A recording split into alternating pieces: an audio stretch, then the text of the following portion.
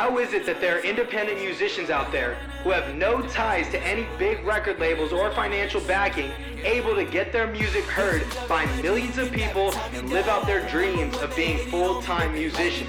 That's the question, and on this podcast, we will discover the answers together. I'm Leezy the Gifted, and this is the Music Mastery Podcast. What's going on, everybody? You're tuned into another episode of the Music Mastery Podcast with your host, Leezy the Gifted. And on this podcast, I do a brand new episode every single day, documenting my journey as an independent musician. Going to be a short episode today. I'm actually driving. You could probably hear that. We got the AirPods in. And we're headed over to the Ultimate Fieldhouse. I'm going to be getting trained by another trainer. I love getting trained by other trainers because then I can learn stuff. I love basketball, by the way. For those of you who don't know, I coach youth basketball, and I also am a basketball trainer. It's hella fun. I love doing it. It's something another one of my passions. And so I'm going to do that today. And I'll probably hang out with my homie Gabe, and then it'll be a fun day. But I wanted to talk about just kind of like almost like a kind of a preview of something, but it's after Christmas, between Christmas and New Year's Eve, it's people are kind of like recovering, quote unquote, I don't know, recovering from Christmas, recovering from their holiday break. And but we're starting to gear up toward the whole New Year's resolution vibe, which I obviously always love to talk about, but we're not going to talk about it right now in this episode because I think I want to save that for like New Year's Eve. But it's kind of something on my mind, and I've been thinking about it. I've actually written my goals down already, and I'm going to share them with you in another episode with, where I talk probably on New Year's Eve or on New Year's Day. I'll talk about it. But what I feel really good about is I feel really good about my goals being more succinct. So I think that one of the problems I had, and I'll probably repeat this message in those later episodes, but one of the things that I've realized about goal setting that I was doing wrong, not wrong, but just kind of different, that I like it more now is, you get excited by the big goals, the really big ones that seem really hard to achieve, that are like really dope. But the problem is sometimes those goals are so far from where you currently are that it doesn't really make sense to always focus on those goals. So I'll give you an example. I'm not at a point in my career yet where I can be earning $10 million a year. But that is my goal, to get to $10 million a year in income. But like, if I just keep writing that down, yes, that's obviously exciting, but it's not realistic for me to get there in the next year. Like, that's like a 5 or 10 year. That's more of like a 10-year goal.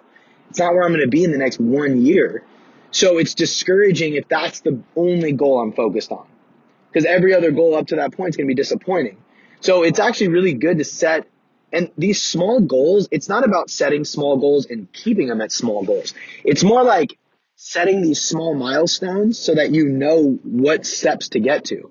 So now for me this year, now this is a hard goal still, but I've put it out there and I can do it.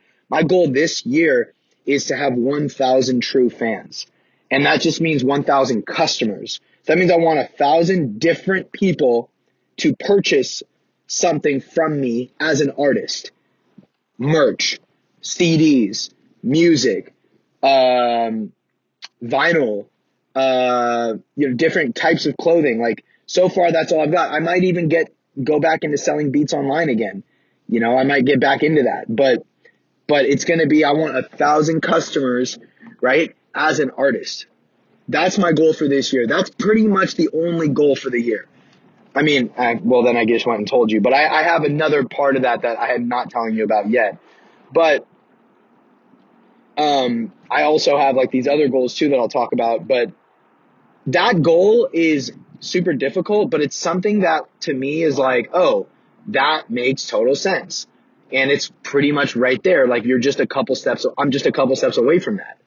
Saying I want a Mercedes S550, like right now, this year, that's not realistic for me this year. I'm not there yet. So it's not good for me to just constantly focus on that.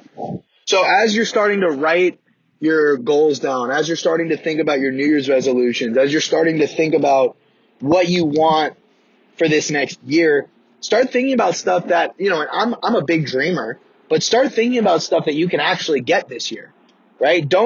Now it's obvious to think about, okay, yeah, I obviously want a big house and this, that, but are you going to get that this year? You might be somebody listening to this and you're already close to that point.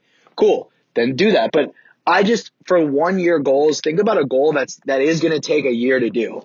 You know, don't think of something that's not going to take a year because it's going to take shorter. Think of something that's going to take a year. And I think that my 1,000 true fans, hey, it might take less than a year. It might take me 6 months. I'm obviously going to try to do it and get it done as fast as possible. I want that thing to happen.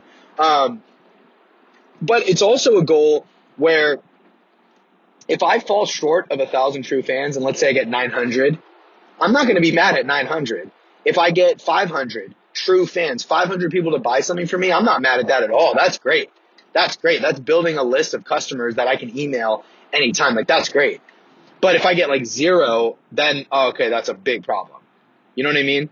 So for me, it's not just about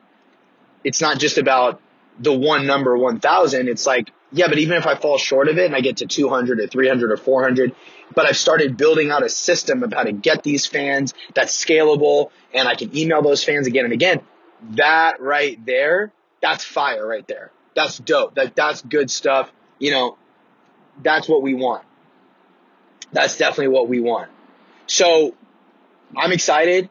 I'm really, really excited for this year. I think it's going to be an amazing year. And I think something good is going to happen. Like, something really good is going to happen. And I feel great about that goal of 1,000 true fans. I'm going to talk more about it in another episode in the next few days of the detailed plan to actually do it. And then you'll get more insight on it, and then maybe you'll learn something, okay? That's literally it for the episode today. Super short, but I just wanted to throw that idea out there for you. And if you got value from the episode, don't forget to leave a review and leave a rating. Subscribe to it if you aren't already subscribed. And share this with a friend. Share it with a friend. I'm literally doing a brand new episode every single day. I think this is episode 247. So that's 247 days in a row that I put out a podcast.